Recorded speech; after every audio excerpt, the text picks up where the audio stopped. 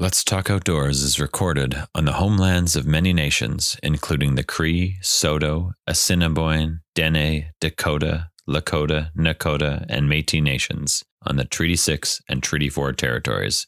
We encourage you to always learn more about the stories of the land on which you live, work, and play. Hi, I'm Mike. And I'm Leah. This is Let's Talk Outdoors.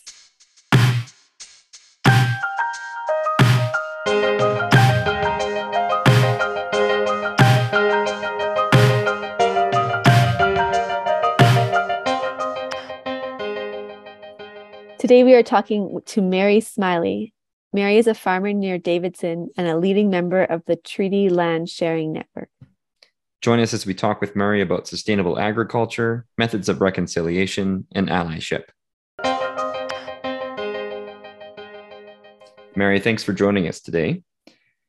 Can you give us an explanation of what the Treaty Land Sharing Network is and how it got started? Okay, so the Treaty Land Sharing Network arose as a counterpoint to the terrible racism that all of us in Saskatchewan observed firsthand with the acquittal of Gerald Stanley, the farmer that shot Colton Boushie in the back of the head. And when he was acquitted 4 years ago, I'm sure, like others in this province, you could just feel the tension. You could cut it with a knife. It was so extreme. So that was in 2018. He was acquitted in February of 2018. And in 2019, Ian McCurry, my husband, and I were invited to a session at Wanuskewin in Saskatoon, where these 5 young women had put together this idea of the Treaty Land Sharing Network. And this first encounter was with people who hold title to land. So I say it like that because as settlers, we hold simple title to land, and the opportunity to share land is one of those things that we could easily say yes to. Anyway, so the first meeting in February of 2019 was just to check with settlers, how this would flow in their world.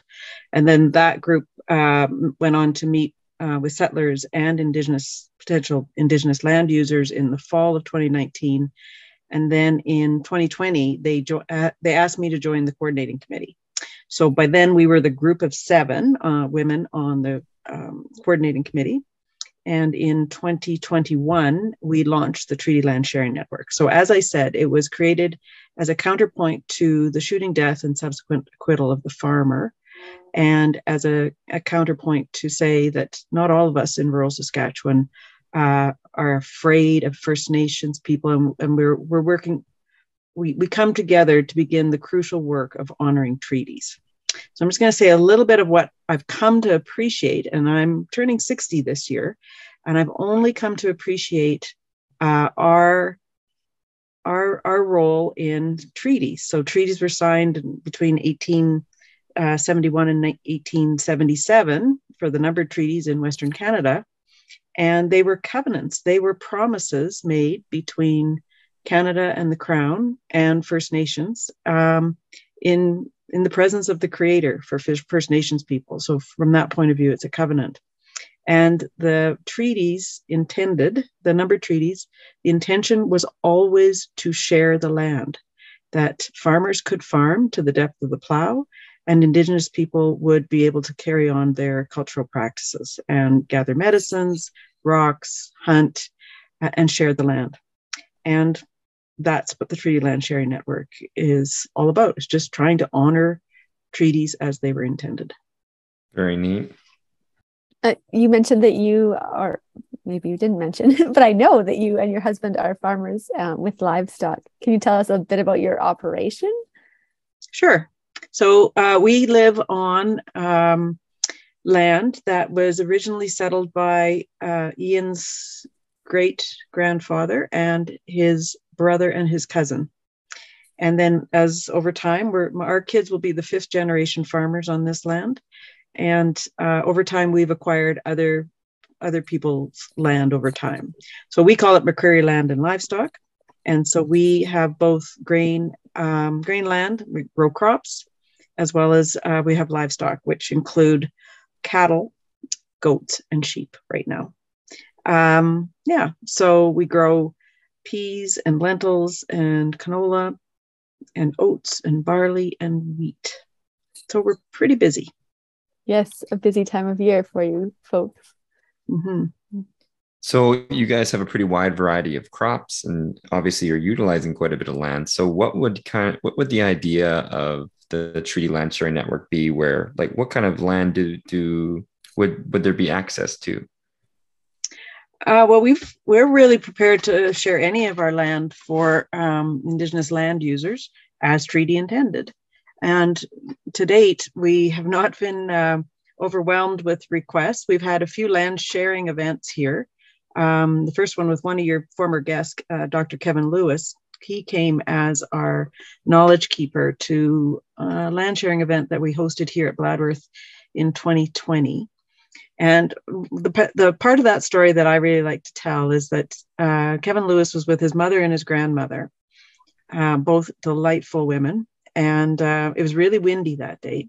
And it was the beginning of the pandemic, or it was in the first summer of the pandemic. So we had 40 or so people here. And, the whole effort of moving people from point A to point B, and they all have to be in their own car. And so we decided just to use this little piece of land. Michael, you might recognize it, the one with the windmill. It's not very far from our home property. And so we had everybody meet out there. And because it was so windy, Dr. Kevin Lewis and his mother and grandmothers just sort of huddled in a copse of trees. I would call it a slough. We were on just this 20-acre pasture that we use for our cull cows, so the cows that are going to go to market in the fall, their last year. And so I'm just trying to describe this in a way that says, as a farmer, this is not our best land, but it was just really convenient for us to get 40 people there to do this land sharing event. So they say, go check out this 20 acres and then come back. And in the meantime, we'll look around here in this little slew of trees. So we came back, and between Kevin Lewis, his mother and his grandmother, they had found between 30 and 40 different plants of either medicinal or spiritual interest to First Nations in this little tiny copse of trees out of the wind. Mm-hmm. So I think, just like in kindergarten, sharing, if you thought about having to share your toys, you got all anxious and all sort of upset and crying and all those sort of things. So sharing is hard, but also in kindergarten, you learned that sharing also has so many intangible benefits that you can't realize until you do it. Mm. I think you've solidified yourself, and I've been to one of your Treaty Land Sharing Network events with my class and with a few other classes too from Saskatoon area, and you have quite a bit of experience now being an ally when it comes to the Truth and Reconciliation movement. But can you maybe say what's kind of been at the forefront of what's made you an ally to this movement, and how you kind of go about conducting yourself in this? I think some people are apprehensive to talk more about reconciliation, and actually it's a topic of one of the seasons this year, of the season this year too, is how can people be more of an ally in this? And I know that you've done quite a bit of work, and that's talking to Indigenous leaders who I know have worked with you in the past too. I kind of think it's what all our responsibilities are in terms of it's kind of the rent that I think we should be prepared to pay in order to be good citizens in this wonderful country that we get to the privilege to live in. So it's going to take all of us to improve the relationships that have been so fractured for so long. And I think I'm an ally in training. I am really quite sure that all the privilege that is around me, I don't necessarily see. So I seek to be a good ally. It's a work in progress, as I think all of us should be. My introduction to myself is usually I'm a nurse by training and a farmer by marriage. And early on in my career, I was planning to be a nurse in northern Saskatchewan until I married a farmer, and there isn't a lot of agriculture opportunities in northern Saskatchewan. And as a result, I've had the privilege of being either a guest or consultant or a nurse on a variety of different First Nations communities. And when the Treaty Land Sharing Network invited me to be part of their coordinating committee, I sort of had to pull all these ideas together and say, well, what can I contribute here? What's the possibility here? Well, I think very simply, again, it's my privilege, that there's very few of us in rural Saskatchewan that have had firsthand relationships with First Nations people, Indigenous people. And I'm lucky that I've had some wonderful relationships with First Nations people. So it's easy for me to, maybe it's easier for me to say, this is so rewarding. This is such the right thing to do. And do not be afraid. It sounds like you have a unique life experience that suits you well to this organization and your role. Mm-hmm. It's a pretty new organization. And you talked about an event that you've had at your property. Can you share some other successes or failures, I guess, or challenges that have been going on? Well, Mike was referring to an event that we held, one of our hosted land sharing events. I'm just going to back up a little bit. So when I or any people who hold title to land sign up our property for land sharing as treaties intended through the Treaty Land Sharing Network, information about our land goes up on a website, and potential Indigenous land users can, see, there's land at Bladworth that has hunting and berries and rocks and, the opportunity to walk the land. So I'm going to call that number and see that it's safe for me to come today. So safe could be, that we know that they're there, or if we were worried about any of our neighbors giving anybody any trouble, or for example, if they're going hunting and we have cattle out on that particular land, in electric wire. So that first call is about that. But what we've found over time, yes, the Treaty Land Sharing Network isn't very old yet. It's only 2 or 3 years old. But we have very few Indigenous land users using the land. And what we're told over and over and over again is with brown skin, showing up at a rural property with brown skin is just too dangerous. And a lot of Indigenous folks just don't believe this is real, because the level of racism in our, urban and rural areas in this province has just been so long and so hard. So it's going to take some time. But this summer, we had a land sharing event because we've been told as a coordinating committee that in order for Indigenous folks to really see this in practice, we need to host things. So we held one just near Delisle. And Mike's class and a few other classrooms from Saskatoon came to the event. And also the mother and brother and sister to Colton Boushie, which was a surprise to me. And at the end of the event, this family shared with us that they were at first very apprehensive about coming to this at all, didn't imagine that they would ever be on a farm property again, and said that the whole experience had been very healing for them, which, beyond my wildest dreams of getting involved in this, if I could do something that helped Debbie Baptiste, Colton's mother, in any small way, then that was totally worthwhile, because she went through a horrible time. Absolutely. Slightly switching topics, but it's going to come back to this. You and Ian have been pretty active in attempting to lower your carbon footprint and nitrogen footprints. Can you explain the path that you've taken to accomplish this? Yeah, I'm just going to preface these comments by saying that Ian and I mean, there are many, many topics that are worthwhile working on. And we've decided a few years ago that we would focus and finish, that you can't boil the ocean. And so let's just focus our energies on 2 things that really matter for us. So the 2 things that really matter for us are reconciliation of relationships with First Nations moving forward in a good way, and to reduce the impact of reduce our nitrogen footprint, our carbon footprint in the world. So if we're switching gears to that bit, we're doing some stuff both personally and professionally as farmers. And so on a personal level, We're not flying as much as we used to, which is very sad because we really like traveling. And we are, being much more cognizant of our carbon use. We were in Norway a few years ago at a museum, the Museum of Petroleum, where they showed everyone's carbon footprint per capita around the world. And Saskatchewan's is just terrible, terrible, terrible relative to most other places in the world. If Saskatchewan and Alberta were a country, our carbon use is just ridiculous. Mm-hmm. So that was insightful.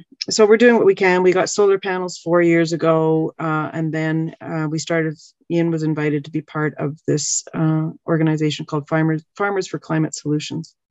And as a result of being involved in that, and really that was just in the last couple of years, he became aware of the hazards of nitrous oxide in farm practices. So for those of you who aren't farmers, what you need to know that most grain farmers, most of the grains we grow require some supplement of a synthetic nitrogen fertilizer to produce the yields that we have come to both depend on as a world in terms of having enough food, but also in terms of maintaining our production so that we can continue to farm in somewhat of a profitable way.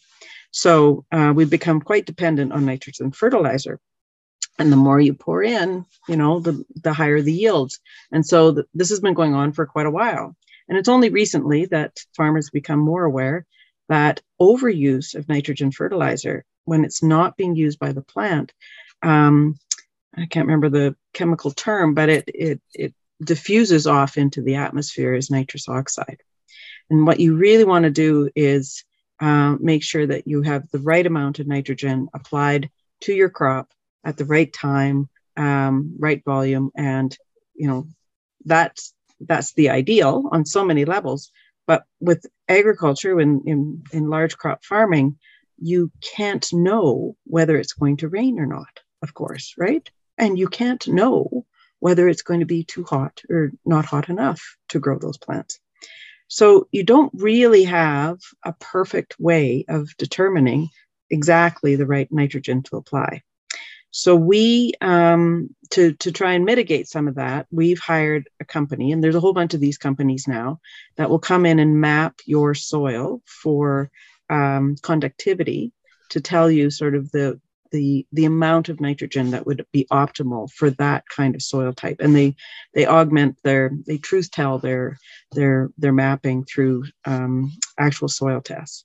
So now we have equipment that applies the seed, and it can vary the rate of the nitrogen fertilizer based on those maps that get fed into the computer on our seeding equipment. And so then we're applying the nitrogen most appropriately for that soil type. But it's still trying to make a prediction on how much rain you're going to get. And that's a real gambit. So, but overall, we are trying to reduce our nitrogen fertilizer use. And the other thing that's we've come to appreciate, which we were kind of doing already anyway, was to preserve wetlands. So, that slough I was telling you about that Kevin Lewis was in, well, you may notice when you're going down the highway, a lot of farm practices these days are to plow down those tree sloughs and sort of fill them in, because the equipment is getting so big, and the cost and the overuse of nitrogen and seeding and stuff to go around those things is also a concern, right? So, but what we've come to appreciate is those trees or those grass or those wetlands are tremendous carbon sinks and really important for mitigating the environmental damage that we need to turn around. So I think those would be the big ones that we're working on. That's fantastic. Yeah. I think I've been reading quite a bit about farmers lowering. I know the federal government has come up with a plan that they want to target lowering agricultural emissions of nitrogen emissions by 30% by 2030. And I know that there's been a bit of resilience in the farming community, and I think by the provincial government here too, to kind of accept those goals.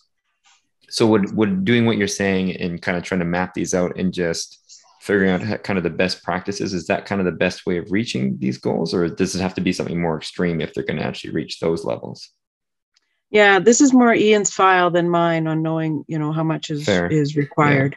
Yeah. I think the resistance, though, is like I think we have to be careful to give people some time to understand, which is the time that we needed to understand the impact of something that we've been doing for a really long time, right? We have been applying nitrogen fertilizer. All our neighbors have been doing this for a really long time, and it's how the bottom line of farming is that you have to still make enough money so that you can do all this again next year. Mm-hmm. So it's not a simple, slash those things, do these measures, and make it happen. People need time to get their head around this, and this is all pretty new. I think government setting targets is important.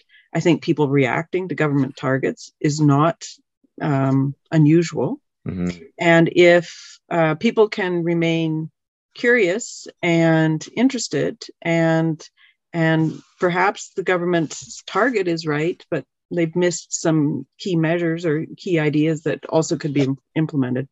So I think it's like anything that we need governments to sort of lead the way and to help us get there. But if I were to rule the world, I might have, set out the targets or set out the ambition in more consultation with farmers across this country.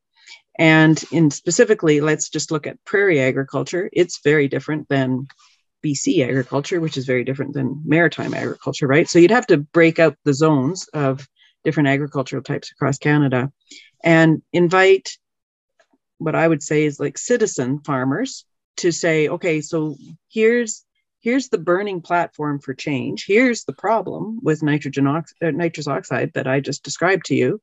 So let's explore solutions, and then let's figure out, by consulting with your neighbors, the best path forward. Because nobody really likes change except for the baby with the wet diaper, right? But all of us, if we're able to drive the change or help to shape the change, are much more likely to be behind it. So, yes, there is some pushback right now on those targets, but I think that's pretty normal, and we'll figure it out. An interesting answer. I think there's a lot of pressure on agriculture and farmers to be producing food for the world too, and so I've heard that we're giving the conflicting messages of change your farming practices, but also there's more people and we need more food, and putting that pressure on producers. Yeah, this relates to both what the work that we're doing in reconciliation with First Nations, as well as the whole moving forward. I think there are some habits of thinking, habits of communicating, and habits of decision making that just become the underlying culture of any group of people. So let's take this farmers and needing to feed the world. So we have a habit as farmers of saying, "Oh, you can't touch us. We're feeding the world. The problem is too many people." Well, I think we just have to lower that. We have to recognize that those ideas are things that we've been saying for a really, really, really long time. Habits of thinking, habits of communicating, habits of decision making. And I think we have to check our data once in a while. I think we have enough food. I've heard the population actually is going down. We're probably at the top of it right now. And so if those are called mindsets, right? They're cultural mindsets. And it's just like within reconciliation, I have this cultural mindset that as a settler farmer, this is my land, that nobody should ever try and trespass it, for example. Well, really? My land? Can I really own land? I mean, I can hold title to land. I can farm land. But I mean, the deers, the bees, the birds, do they really care who owns the land? I don't think so. I can't own water, nor should I ever think that I should own the water.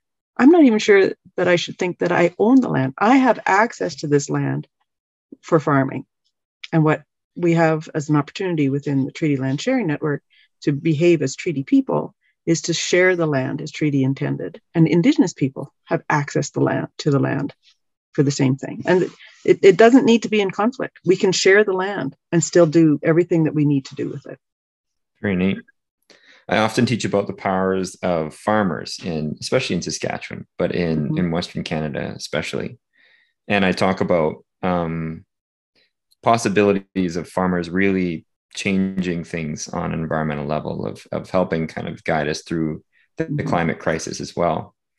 And I'm always interested to hear your thoughts on it, because you and Ian and your family have been advocates for this kind of work for a long time. So I guess, what would you see that the role that farmers can, and maybe already they are in a lot of cases, but what role can farmers play in the kind of transition to sustainable practices?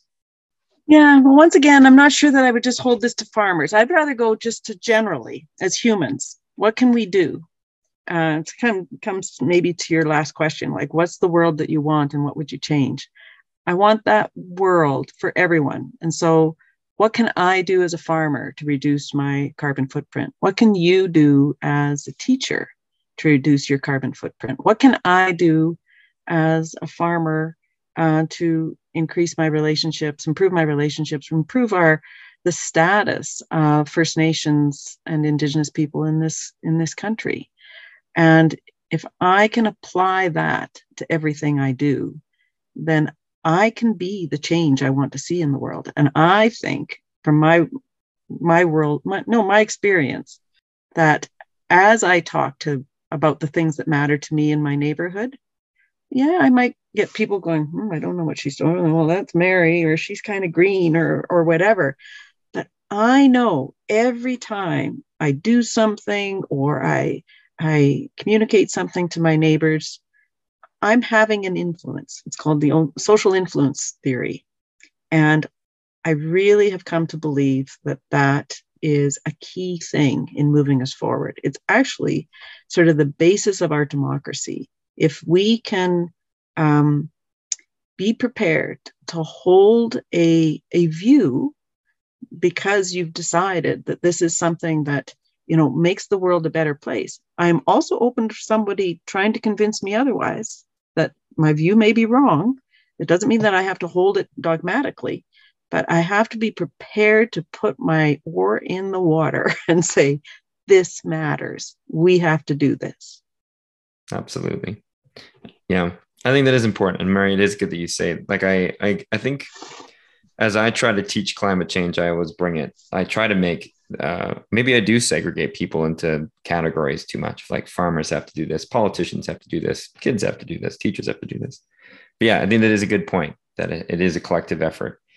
Maybe the more that we kind of segment ourselves, then that is going to be a problem for how to fix this global problem.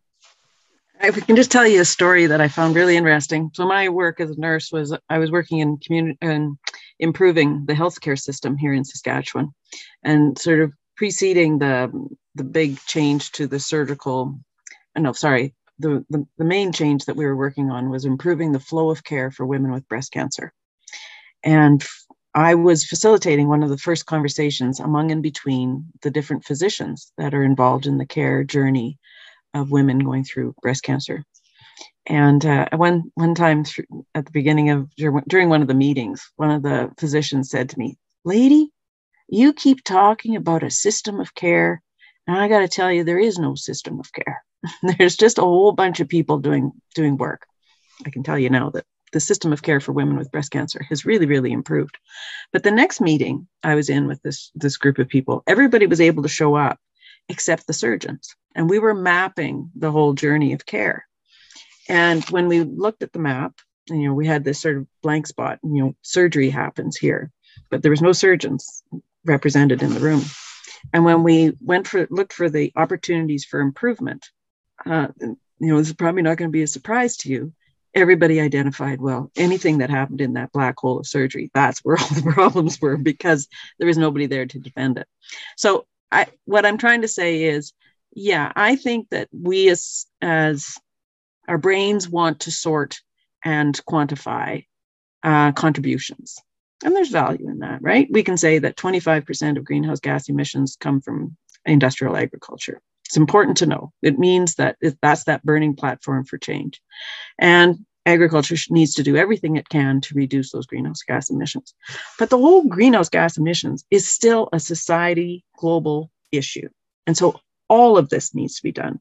And I think for podcasts like this, what you are trying to convey to the world as individuals who have taken an interest in your podcast is to say, okay, well, you as a citizen, I want to say, you as a citizen have both individual responsibility as well as collective responsibility. Is your collective responsibility related to the fact that you farm at Bethune, or is it, a collective responsibility because you're educating young minds as a teacher? I don't know, but I think we have both that individual and collective responsibilities. And I am, again, back to the social influence theory, I am quite convinced that as more of us are acting our way into a new way of thinking, is what I call it, then that's how our democracy gets richer. I think that's how you let politicians know that this matters more than anything else.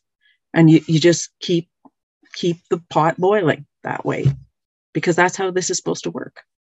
It's a beautiful inspiration and things for our listeners to think about. And at the end of our podcast, we always have a little debrief, and I don't know if you've listened to any, but we talk about things we've taken away from the conversation with our guest. And so I think you've given our listeners some things to take away from this conversation too.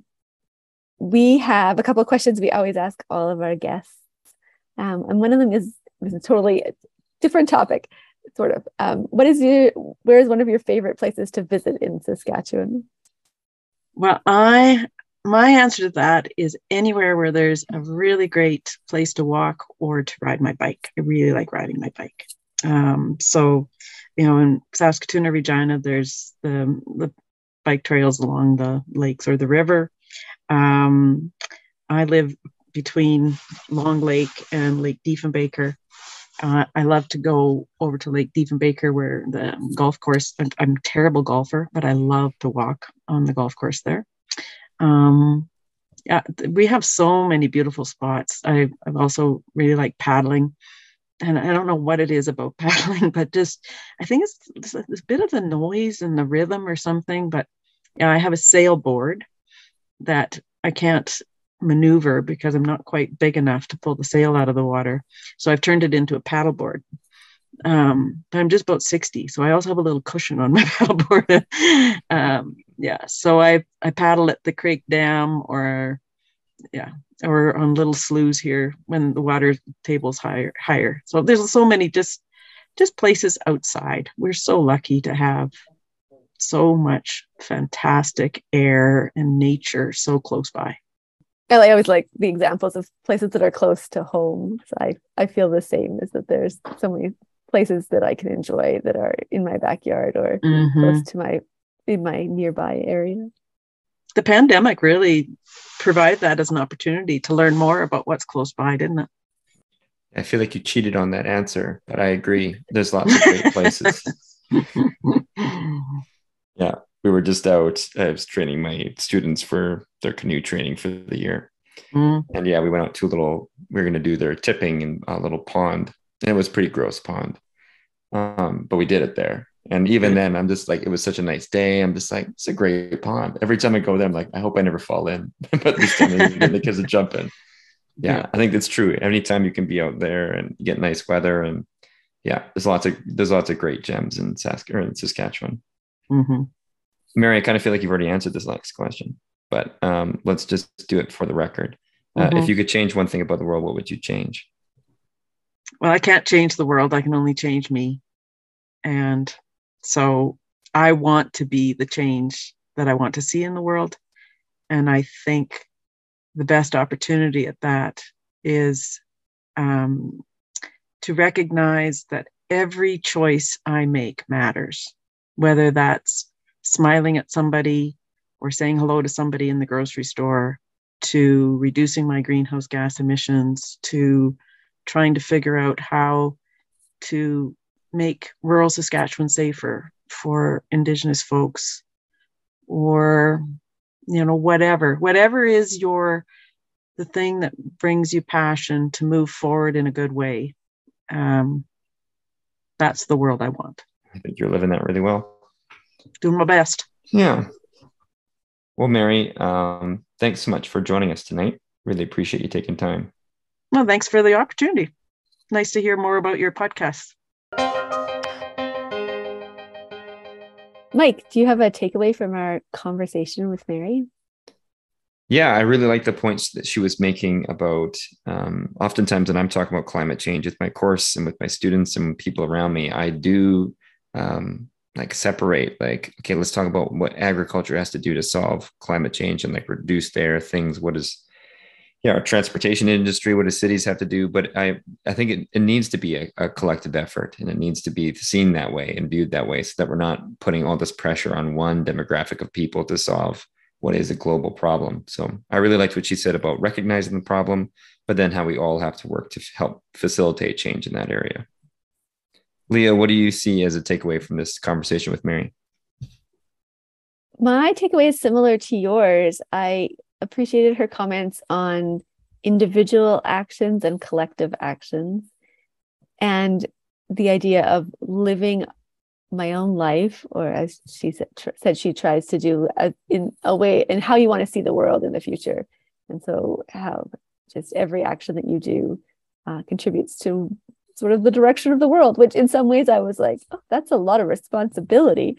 But I think it's also something that I will ponder over the next while, and make sure that my actions are in line with how I want to see the world.